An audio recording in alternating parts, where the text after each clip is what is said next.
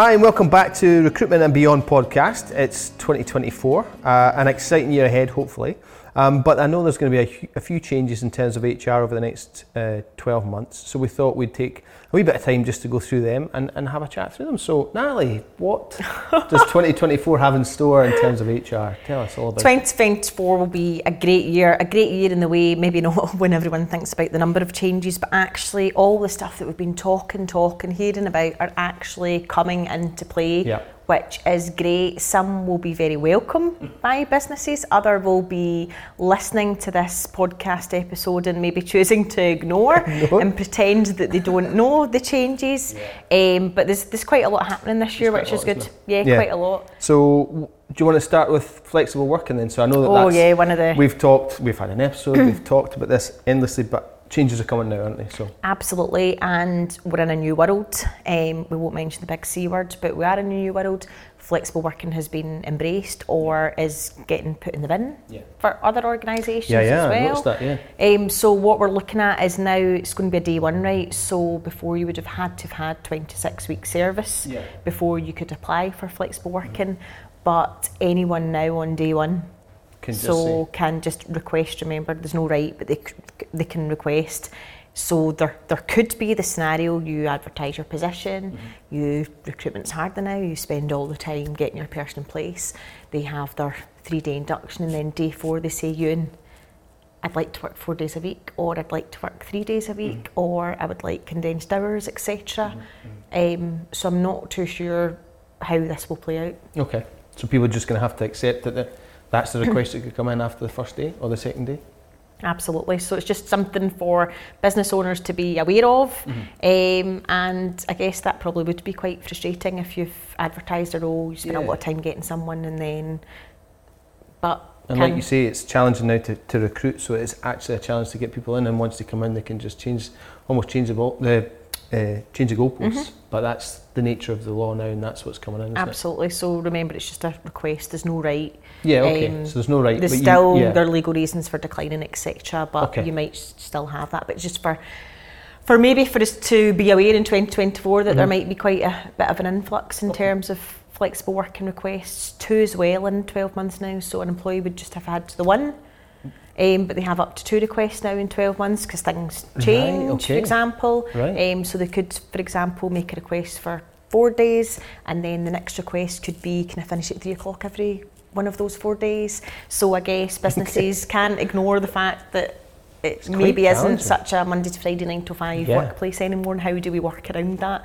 So we're helping lots of businesses kind of think about these things and how does the new workforce kind of work around, and it's just preparation to actually get the job done still. Yeah, exactly. That's the thing. You still have to still have to deliver, and I think you have to be mindful of ensuring that your employees feel valued and be part of the process. But as a business, you still have to be, and I suppose, like you say, it's a right, but it's a request. It's not a right. It's still a request. So you can still say, look, actually, it just doesn't work for our business.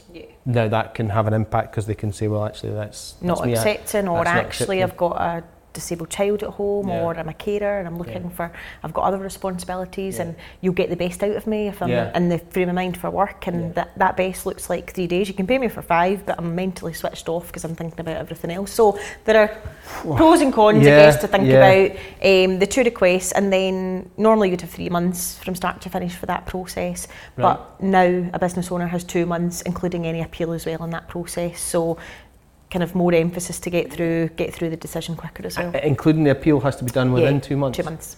Jeez, that's a long one. So quite a lot happening. Really busy. And then we throw in holiday pay, which has been chatted about for years, and we've got this case that says this and this other case that says the opposite. But now we are at the stage, confirmation from the government to say actually this is how it should be calculated. So we're looking at those that are working overtime on a regular basis. They plough in the hours, they maybe have a 40-hour-a-week contract, but they work 60 hours every week. When they take holidays, they actually earn less than had they been at work. So what happens there is they're overworked in terms of they're tired because they don't want to take holidays. They get paid less, They get paid less, they don't want to take holidays, so they're working away, and then maybe accidents happen because they're so tired and they're not getting their rest and recuperation from their hours, from their holidays, So obviously that problem was looked at, and it's to do with the money. So an average of the last 52 weeks has to be calculated, which is an admin nightmare for any business, no matter how large you are. Anytime someone takes a holiday, you need to calculate the average weekly earnings over the last 52 weeks. It's not great for the logistics. So is that something that obviously somebody gets straight away when they come in, that's going to be the layout? Yeah, if they're working regular overtime, then that's what has paid to happen. Overtime, then that has to happen. Wow, okay. And businesses so you've got to put processes in place to really work out what holiday pay is going to be. Yeah, what does that look like for people, and where is that money coming from as well? Like, have you paid that before? So businesses are asking, help us here, like what is that going to cost us, and how do we factor that in? But that's what should be happening, and of course there'll be businesses that are shutting their ears. Natalie, thanks, but we don't want to hear that. Natalie, don't tell me that. Thanks very much, Beyond HR, for giving the great advice, but we actually don't want to know that. But there would be kind of repercussions what that looks like as well if you don't pay correctly. And that's the same for, I suppose, if you're a contractor, or if is that the same? Is that? It would be different, because would a contractor generally have any holiday pay, etc. Self-employed, all of that is a whole other kettle of fish. Fair enough. From today, but our employees that are working that regular overtime, that we maybe only have it might not even be that it's not what they're contracting, what they're doing in practice. It might just be a big influx of work that you've got that you couldn't have ever planned for, and they're doing overtime. They're still having to do overtime, so then that impacts on the holiday pay. Yeah. Wow. So what the whole point in this was, that if you earn less than you're at work, that's not great. You should be earning the same whether you're on holiday or whether you're at work, so that you're encouraged to take your holidays, you have the rest and recuperation, and then you get more productive people, and people don't have as many accidents because they're so tired and overworked. And is that a law? Is that? Yeah, that's government consultations, and that's in from January, so it's already in place. All before now it was all case law. Without boring you with the detail, the legislation is massive and would take ages to change, and things like COVID have prevented all of that from happening, of course, but that's what should happen. If any business was to call us for advice, that would be the advice that we would be giving to rectify. So what about those that are on what you might class as unstable unstable contract? That brings us to our next change as well. So you starts, we give you a 0 hours contract, but every week you work Wednesday, Thursday, Friday, and you think, there's a wee bit of a pattern here. You will at some point in this year as well have the chance to knock the door and say, can I have that Tuesday, Wednesday, Thursday as a contract now, a more stable, predictable working pattern, really. Right, okay. So that's something new that's come in just now, or is that? Yeah, that's coming. So that's for casual workers, 0 hours, any kind of irregular workers to have that, and you can maybe see where that. And what difference would it make to have that stable contract? Is that then, that doesn't make you an employee? That just says I've got a stable, contract. It all depends. Are you a worker? Are you, again, a whole other topic? But the main thing is there would be some kind of stability for them. And again, it's only a request. It's not a right as well. Oh, right, okay. There would be some reasons, but maybe it's going to be hard if you've given someone for the last 3 years every Tuesday, Wednesday, Thursday, and they ask for a Tuesday, Wednesday, Thursday contract, that you decline that. What is the reason? You've got to think about that. So when we're looking at these like 0 hours, I would always say, is there actually weeks that there are 0 hours, and mix it up a wee bit, so that it's what's written down is actually what you do in practice. Weeks of 0 hours, it's all over the place, it fluctuates, it's down, all different days, random. That's effectively what a 0 hours contract would be in practice. Okay. And I noticed you chatted before about changes for expectant mothers and potential changes around redundancy protection for those that are expecting or those who have just had a child. Is that right? Yeah, there'll be a certain period of time at the moment it's protected. That's going to be extended now. So, for example, the time just now, or what was it? What we're looking at now would be for those that are expecting. And also 18 months after the baby's born as well. So that's quite a long span. Yeah. There would be a period of time at the moment, but that has now expanded. Right. And that would mean, for example, if you're in a redundancy situation and there is maybe an alternative position, then potentially that employee may be offered that position. Right, okay. Rather as first dibs really is. So that's part of the protection essentially for you. Right, absolutely. Okay. So it's just extended as well now, not just for the maternity leave period, but actually once. And after 18 months after the baby's born, so it's quite a long period of time actually for someone. So that's quite change to be aware of. I mean, it's a positive thing for obviously for absolutely mothers, but it's just employers to be mindful of this, that actually it's 18 months after the baby's born as well. So some people might put a redundancy process off until someone comes back to work, because quite rightly so. Should we be making them redundant then when we don't know they're off for 52 weeks, up to 52 weeks? Well, we know what the business looks like in 52 weeks, so let's wait till they come back. But actually they're still included in that protection as well. Further 18 months after. For 18 months after the birth of the baby. And obviously this is always a tricky subject, but sexual harassment has changed as well, hasn't it? The kind of the legal duty around for employees. That'll be more towards the end of the year, but at the moment it's best practice. It's what we should be doing. There will be legislation, what we must do, and I guess we are let's be honest, we don't think about it until something happens in the workplace. I know. And that's really where we are at this moment in time. That won't stand in the future. Really? What we'll be looking at the second half of the year would be, we're trying to prevent that from happening. So you don't need a claim, you don't need any grievances, you don't need anything. What steps do you have in place to prevent these things happening?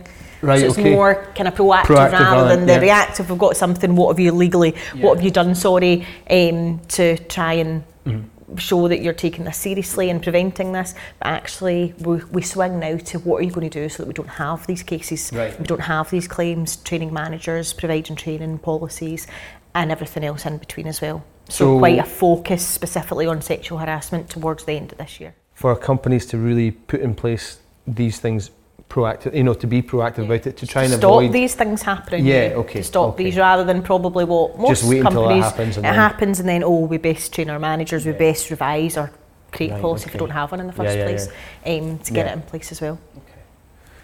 Lots happening. There's lots happening. And then we throw in carers leave, so those, and this has been ongoing. Everyone will have heard obviously the nature of a carer and what that might look like, juggling that with working life as well. 1 week's unpaid every year, so that'll be a day one right as well. So when someone starts, if they fall under the criteria of the carer, they will have 1 week's unpaid leave every year to help with whether that might be taken to appointments, to providing someone else in the family a bit of respite and they'll take over, etc. So for a carer that's probably a good step forward. For businesses, how does that work? How do we fit that in? Is something that they'll have to be able to navigate and They're work just going to around. have to provide for that, aren't they? They're going to have to understand that's coming. Absolutely. And the last thing is that you mentioned was about tips. For those that are working in the service industry, the tips that come forward, obviously it's a bit of a contentious issue, isn't it? It's a big change, and it's what should probably be happening right now, but there will be much more stamped down on employees getting 100% of that tip. So it's hard on business. Business owners are maybe taking 20% of those tips for increasing gas and electricity bills, for increasing other items, helping towards replacement furniture, whatever that may be. But that tip should be 100% for those employees, and 100% should be going to those employees as well. So we'll get to the stage where there will have to be a written policy written, of course it's going to be written, a policy written for employees on receiving tips and how you're going to go about that, etc. And watch this space for probably some kind of code of conduct coming out as well, in terms, I guess, for hospitality, for anyone in the service industry. That will probably be a massive step forward, really. Wow. There's lots going on. There's lots happening, but again, but it's all stuff that's been chatted about for years, so it's good that it's actually coming in place. Many business owners might not say so, depending on some of the moves, but we move with flexibility. We need to think of the money pots in terms of holiday pay and giving more time out of businesses for carers, more protection for redundancy, etc. So, and then that focus on sexual harassment, and then already talk about maybe what's coming next year that we might not be able to put through this year. Another big step would be about the non-compete clauses that are in, which very topical, non-compete clauses for any restrictions after employment or during employment being restricted to 3 months. So that's a massive, nobody's really happy about that change in terms of what that might look like. Whether and that's that comes in discussion just now, is it? Or? Yeah, and whether that comes in this year or whether that's next year as well. So restrict that to 3 months. Yeah, we're probably most businesses are looking at least 12 months and might take a risk on more than 12 months, but that being rattled right down to 3 months, which is not really a long period of time, is it? No. Wow. So, I mean, there is lots going on in 2024. There's lots of changes coming in terms of HR. So look out for the description below. We're going to have lots of content on this. I know Beyond HR are working on their content to make sure that there's some insight into all these changes that are coming. So, if there's anything you would like us to discuss or anything you'd like us to go into a bit more depth, then just get in touch and we can have a good discussion about it and make sure that everybody gets the opportunity to implement these things as smoothly as possible. Thanks so much for watching, and we'll see you next time.